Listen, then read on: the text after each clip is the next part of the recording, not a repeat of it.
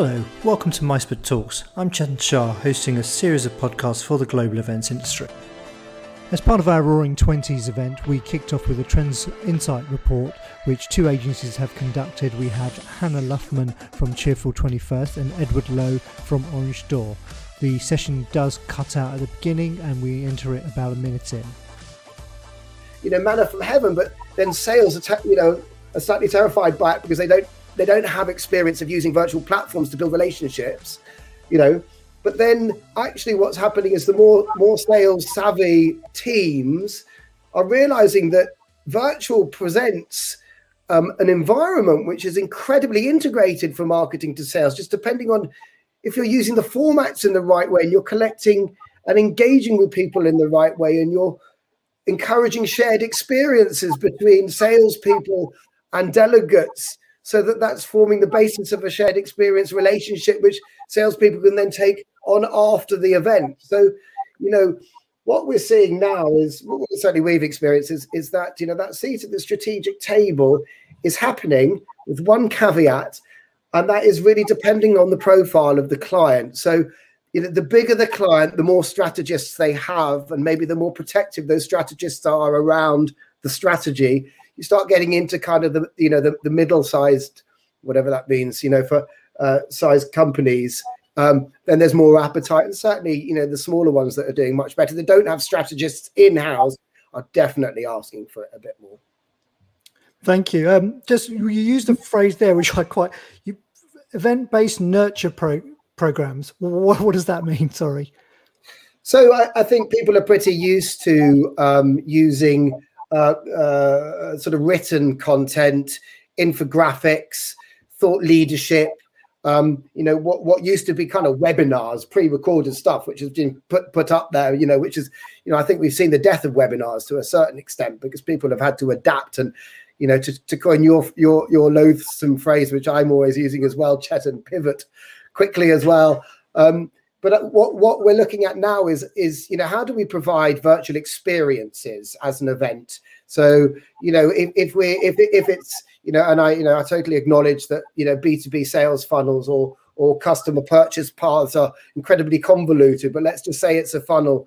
The top end of that funnel, where third party events play a brilliant role. What maybe we're seeing a little bit more of now is, because first party data is everything, people putting on their bigger, broader thought leadership events and then having good talent and experiences within that, splitting out into topic areas, and then the middle area around that funnel, around looking more at interest, industry specific, solution specific. How do you change your format, your speaker, your hosts to cater for the needs of the business and more importantly, the delegate at that stage. And then, towards the bottom of that, it's much more of a one-on-one consultative scenario for salespeople, for example. So that's the events experience-based nurture programs rather than just throwing content out there and waiting for people to grab it.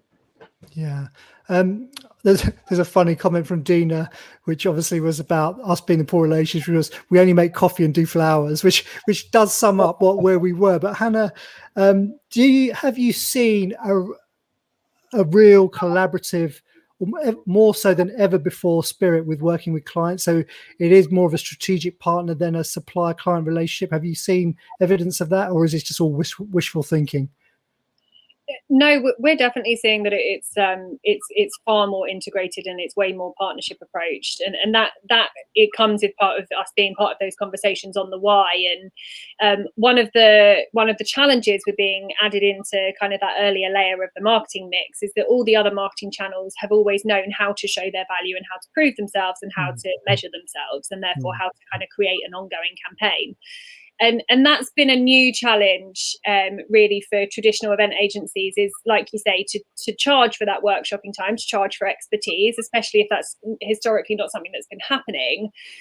But then also to demonstrate the value of that, because that's the only way that we can really show our worth against all of the other marketing outputs. Of course, if they have film or radio and various other outputs from their marketing channels, that it's really well measured and the value in return of that is really well understood.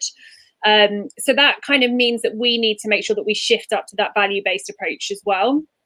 So we're definitely seeing more of a push in that direction, in terms of a longer, kind of more integrated campaign, as opposed to that standalone event moment. But I agree, then the real win for us is we that would then have all those things, plus exactly as Ed's saying, and we're the experts in event delivery. So that's quite exciting. I think the only kind of difference for us is that the biggest challenge hasn't been quite live or virtual or hybrid or how should we, but ultimately it's just how do we get people to connect. We need them to connect to each other. We need to build a community. We need to have two-way conversation, and how are we going to achieve that? We're having that meeting a lot in terms of how that's done. Do you think there's a danger here for agencies that used to do just maybe one element of the piece, say it was a venue find or the logistics delivery, or do you think there's a danger there that those businesses they really do need to start to offer a more rounded approach, or do you think there will be specialisms that will still fit in the market because we will revert back to those businesses just doing what they do and they do it really well? Yeah, I mean, I don't like the term danger. I'm a massive fan of the underdog, and I'm a big fan of a hate pivot. But there used to be this idea that you should stay in your lane because you do this and you do this and you do this, and actually, the smaller, more agile agencies can move even quicker.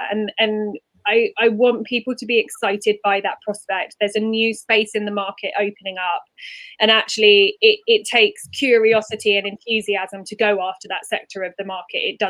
You don't have to be somebody that's worked in that space for 10 years. You just have to be curious enough to find out about it. So I definitely don't think the smaller agencies should be thinking, wow, this shift is really difficult, and that's not what we do.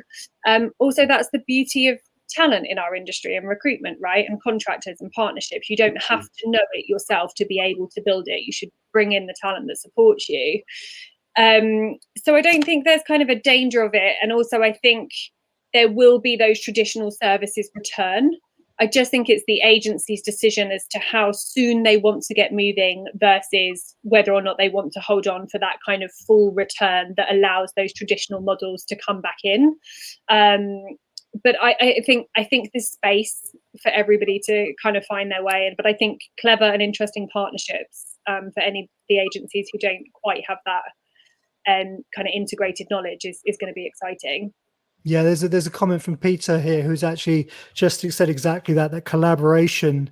So this is on the stage chat. The collaboration between agencies or businesses with complementary skills could really help both parties, really, which we have seen some of actually take place within the sector, where the agencies that were mainly venue find have been taking partnerships with people who do understand virtual. Okay, let's move. Just quickly on that point, I think the terrible fact of the matter is that unless you did virtual or understood how to then quickly do virtual at the beginning of this whole process, you effectively didn't have a business, because the worst possible outcome for events business is a global pandemic which stops people from meeting. Do you know so if you've been managed to stick in through it, brilliant. But it will come back. So those specialisms are going to be required. I mean, we need them. Everyone needs them, where we don't have them. Yeah. Thank you, Ed. Let's move. I'm going to move the conversation on a bit to a bit around content. And Hannah, just tell us your background, because this kind of goes into the next question. But your background's teaching, is that right? Or yeah, sadly, even more boring. It's theoretical education, but that's in terms of the practical application of education in terms of the way that we learn, as opposed to being as exciting as actually delivering it as a teacher. But the more kind of theory, 10,000 word based type side of educational theory. So it's how we connect, how sensory experiences change the way that we work and the way that we absorb information. And therefore, of course, in the last year, the major challenges that have come out of that. I mean, what part of that is boring? That's fascinating. I mean, also incredible that you've been able to take something that you've studied and actually have a vocational and practical application of it. I mean, I did paleoanthropology, which is the prehistoric evolution of man, and the relevance is not quite there. But anyway, yeah, I don't think I don't think taking this forward to be a party planner would have been the ideal direction my family would have taken with educational theory, but we are where we are. So something you talk about in your reports is the authentic voice. Tell us what does that mean, and why is that relevant? Yeah, sure. So we essentially break content down into two sides. So we have types of content in terms of the format that we're delivering in, and that's really, really important from accessibility and adoption. But one of the other things about adoption is the type of voice that you're hearing from. And what we spend a lot of time working on with brands is the idea that actually the CEO or the executive voice or the product lead voice, director of sales, isn't the voice that drives adoption. It's normally the voice that leads in terms of the inspiration and the positioning and where we should sit.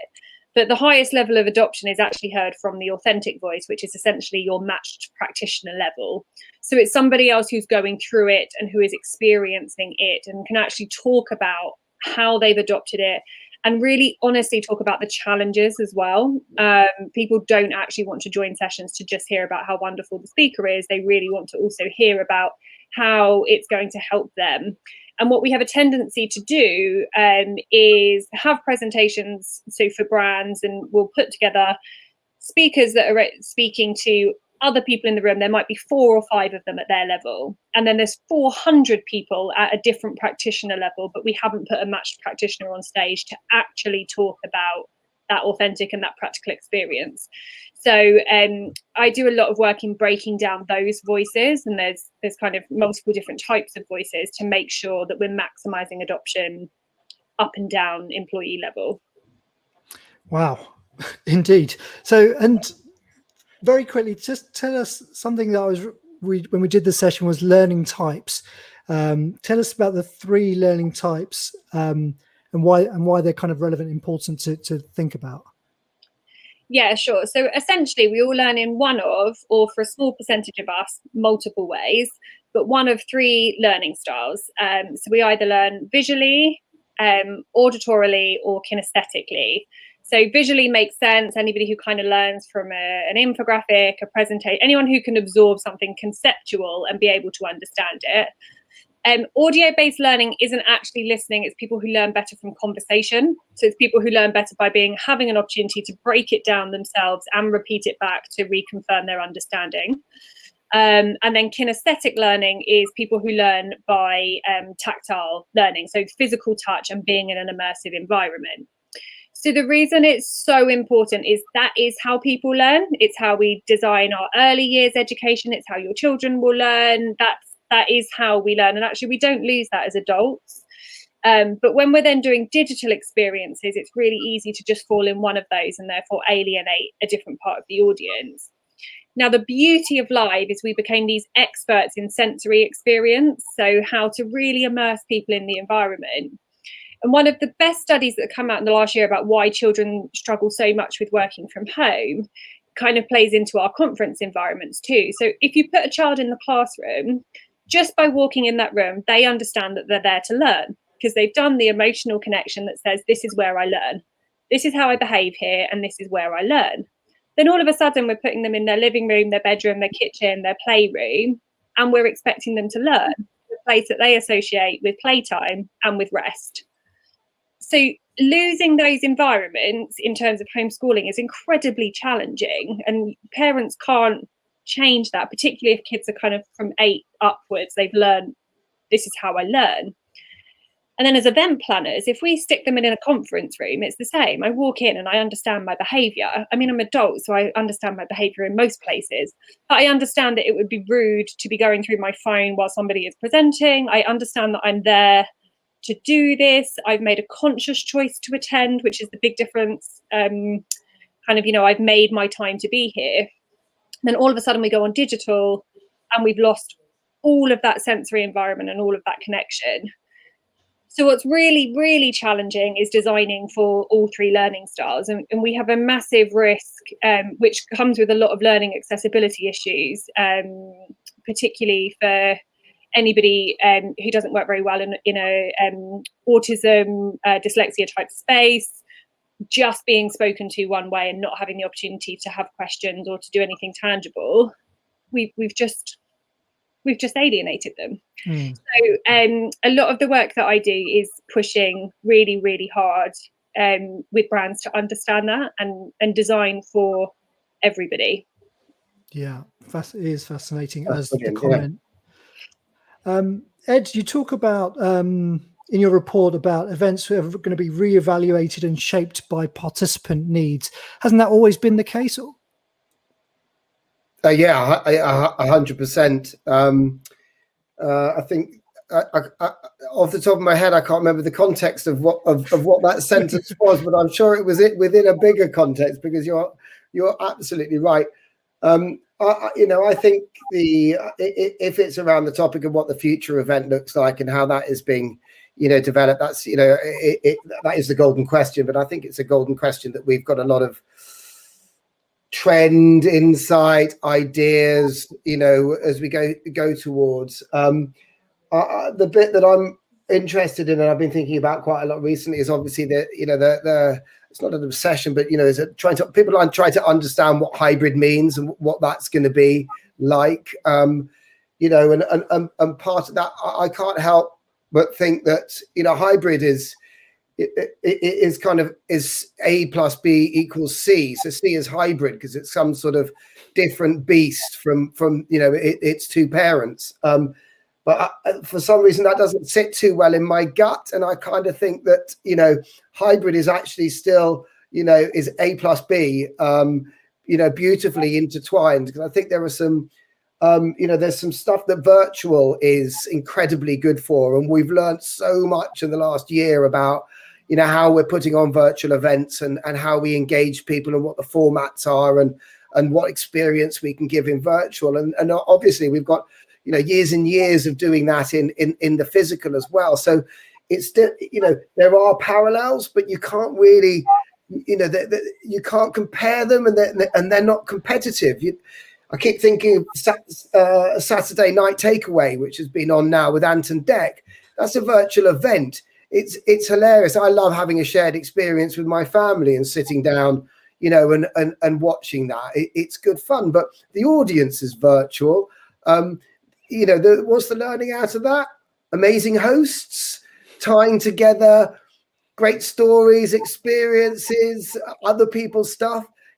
Roving reporters, Fleur East out in the countryside, finding people who have seen the kind of the rainbow lights. Well, it's live reporting. You don't get that at a physical event as such. You have to go onto screen to do that, and maybe television entirely is a virtual event. It's been going on for ages.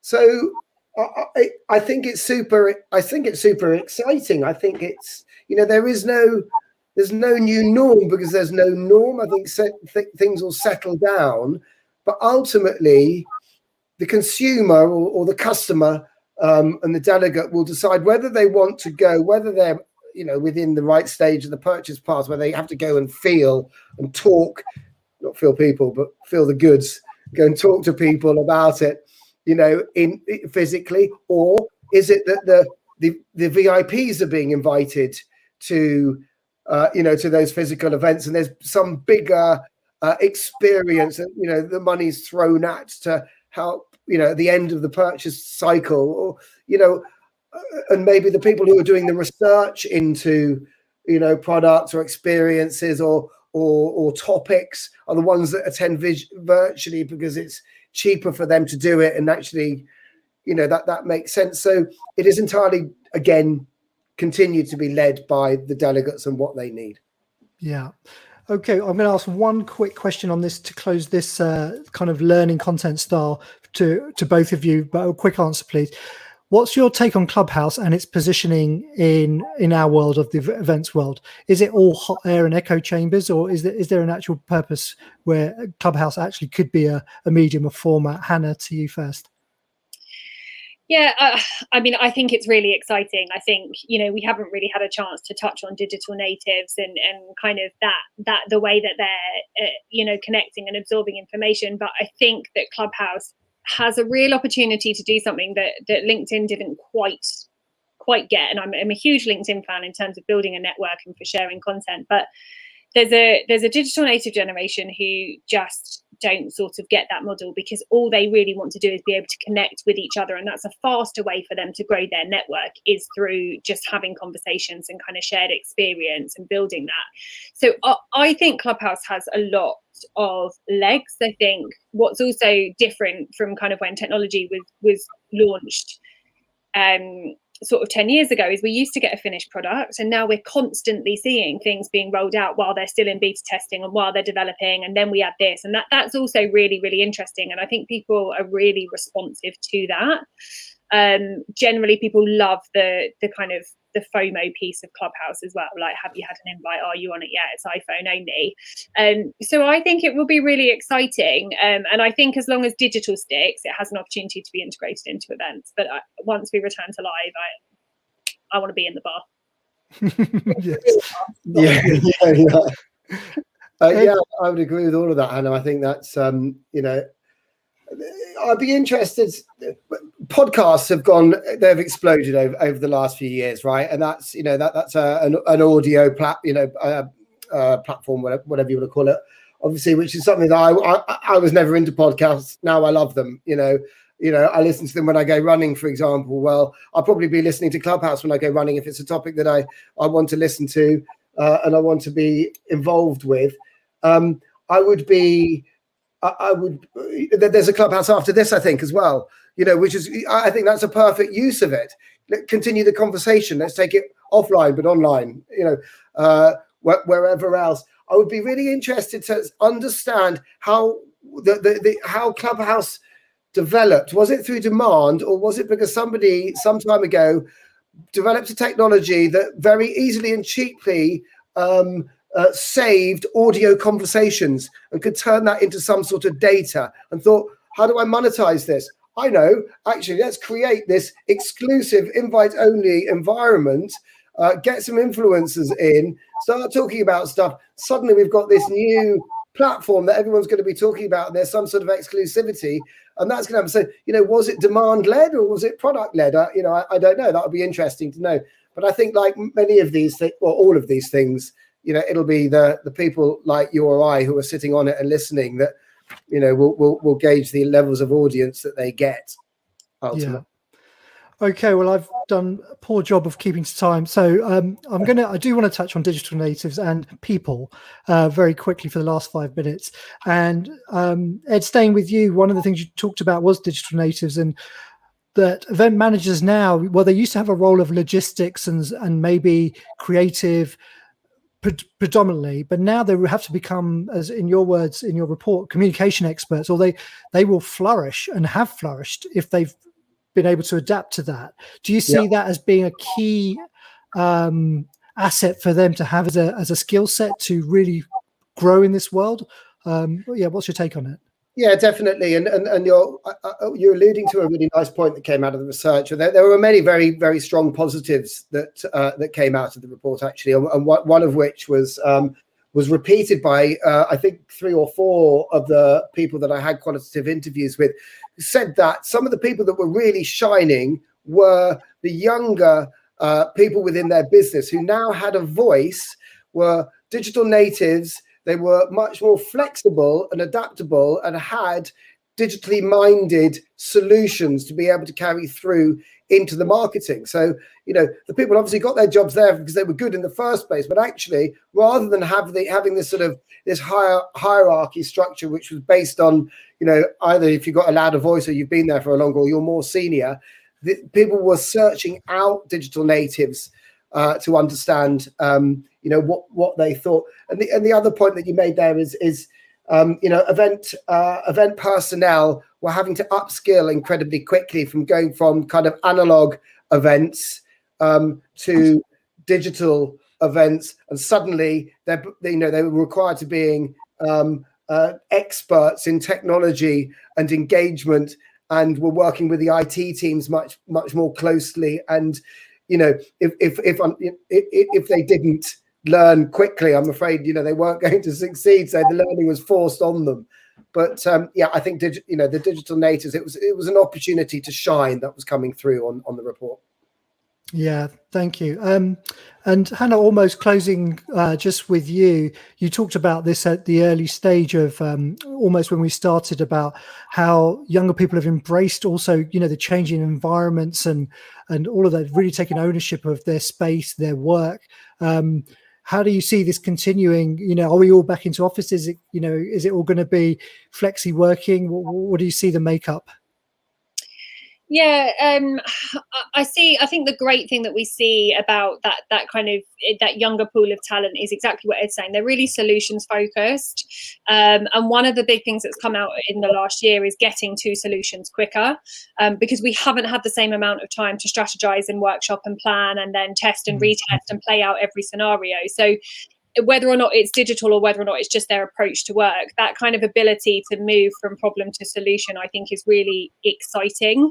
I think we're definitely also seeing some kind of pressure when hiring and things for people to have slightly more commercial awareness, even wherever they are, kind of in employee scale and where they're applying for, just some awareness of how their position fits into the agency and how the agency fits into the industry is a different challenge. So particularly people are far less siloed in their roles and more kind of integrated in where the agency is going. Particularly at an agency of our size, we really need everyone to be behind where we're going and how we're going to get there. So that's kind of the big shift. I think the exciting thing for people generally, and it's definitely a model that we've adopted, is hiring the talent that can bring that and can challenge ideas. And I know that most of our great ideas are because they've been challenged from the ground up. At least definitely no one that works for me is just kind of going, yes, no problem, etc., etc. We're kind of being challenged all the way up, and that's really exciting. So I think that's kind of the big shift for people, and when they're hiring and interviewing at the moment, that's the thing. That's kind of the energy that people are looking for bringing. In terms of returning to the office, at least for Cheerful 21st, it's definitely too early to say, and 100% too early to commit industry-wide before we've updated the team. But we definitely have the intention of getting people back together. Yeah. Thank you, Hannah. Thank you, Ed, for sharing today. There's so much more that I wanted to go to, but we've run out of time. Congratulations on your hire, Holly Mills, who's joined as Head of Incentives at Cheerful 21st. So now please do make your way to sessions where there's 2 workshops that you can take part in. Hindsight is 2020, and the other one, which is Starting Back Better, a green return. Thanks, everyone, for listening, and we'll see you back here after the break at 3:45 for the next session. Thanks, Ed. Thanks, Bye-bye. Hannah. Thank you. We really hope you enjoyed those talks, and if so, please rate us on iTunes or wherever you get your podcasts from. To see what the next discussions are, please go to mustbeonit.com and click on Talks in the menu bar. To contact micebook, please email us at info@micebook.com or follow us on Instagram and Twitter.